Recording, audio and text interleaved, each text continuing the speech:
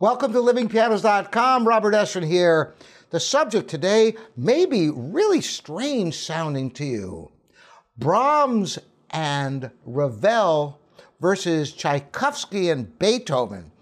You might think I've gone off the deep end with this one, or wonder, what could I possibly be talking about? Well, for one thing, these are four great composers. And this indeed is not a contest. It's just an interesting observation, but a fundamental difference among composers. And I chose these four composers because there is something that Brahms and Ravel share and that Beethoven and Tchaikovsky share. And I bet you're dying to know what it is. And I wonder how many of you at this point, if you stop this YouTube video and think about it, or if you're reading this article, you stop and think if you can figure out what I could possibly be bringing up. Well, here is what it is. As I said, these are four phenomenal composers and with a tremendous output of great music. But there is a fundamental difference in how they presented their music to the public, which lives on to this day. Look, for example, at Brahms and Tchaikovsky, since they are both 19th century romantic composers who wrote a bunch of works. Well, Tchaikovsky actually wrote 6 symphonies and Brahms wrote 4 symphonies. So the output of Tchaikovsky is a little bit bigger than Brahms in this regard. However, if you look in what orchestras typically program, it's only 3 of the Tchaikovsky symphonies that get 90% of the play. The 4th, 5th, and 6th symphonies are played constantly. They're played in public performance and recording. If you were to search out how many different recordings there are of those latter 3 symphonies, it's far greater than his first 3 symphonies. Not that those early works were mediocre by any far stretch of the imagination. However, the 4th, 5th, and 6th symphony are arguably better works than his earlier ones. So, what about Brahms? He wrote 4 symphonies. Could you say that maybe the 3rd and 4th are better than the first 2? I don't think so. As a matter of fact, it would be really, you might have a favorite, but you couldn't honestly say that any of those Brahms symphonies, one is better than the next. Why is this? Because Brahms destroyed any music he didn't feel was on the absolute highest level. So we don't know what Brahms wrote that wasn't his absolute best.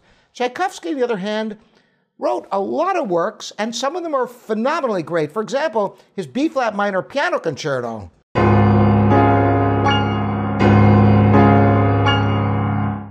Everybody knows and loves that concerto, but that is his 2nd piano concerto. What about the 1st concerto?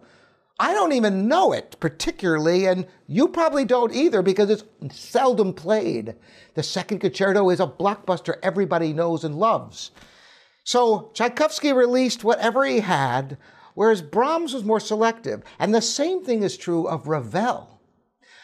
Beethoven, on the other hand, look at Beethoven, 9 symphonies. Now, there is not a bad symphony among them. They're all great.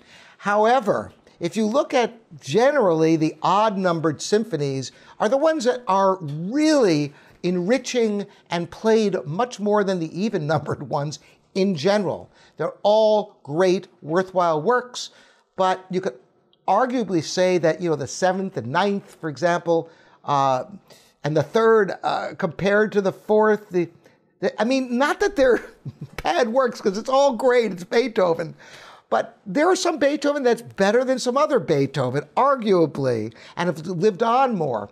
32 piano sonatas, there are some that are absolutely stupendous. They're all worthwhile, but some are arguably better. The Appassionata and the Hammerklavier and the Pathétique.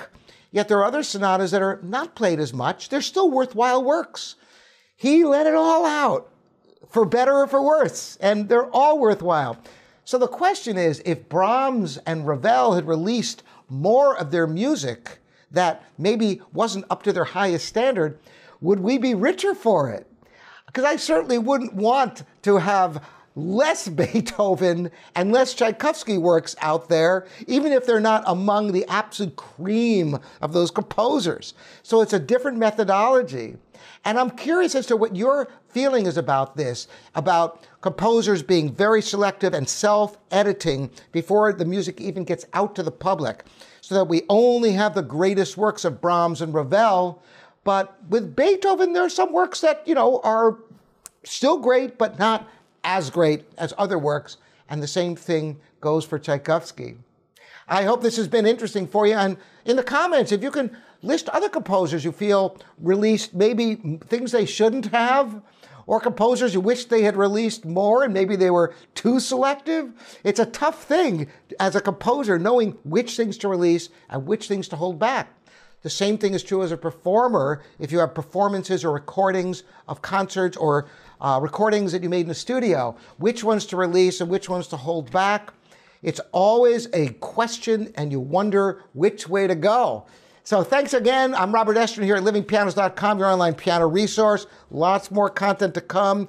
And Patreon is an option for you if you want even more, things you can't get anywhere else on the internet. Thanks for joining me. We'll see you next time.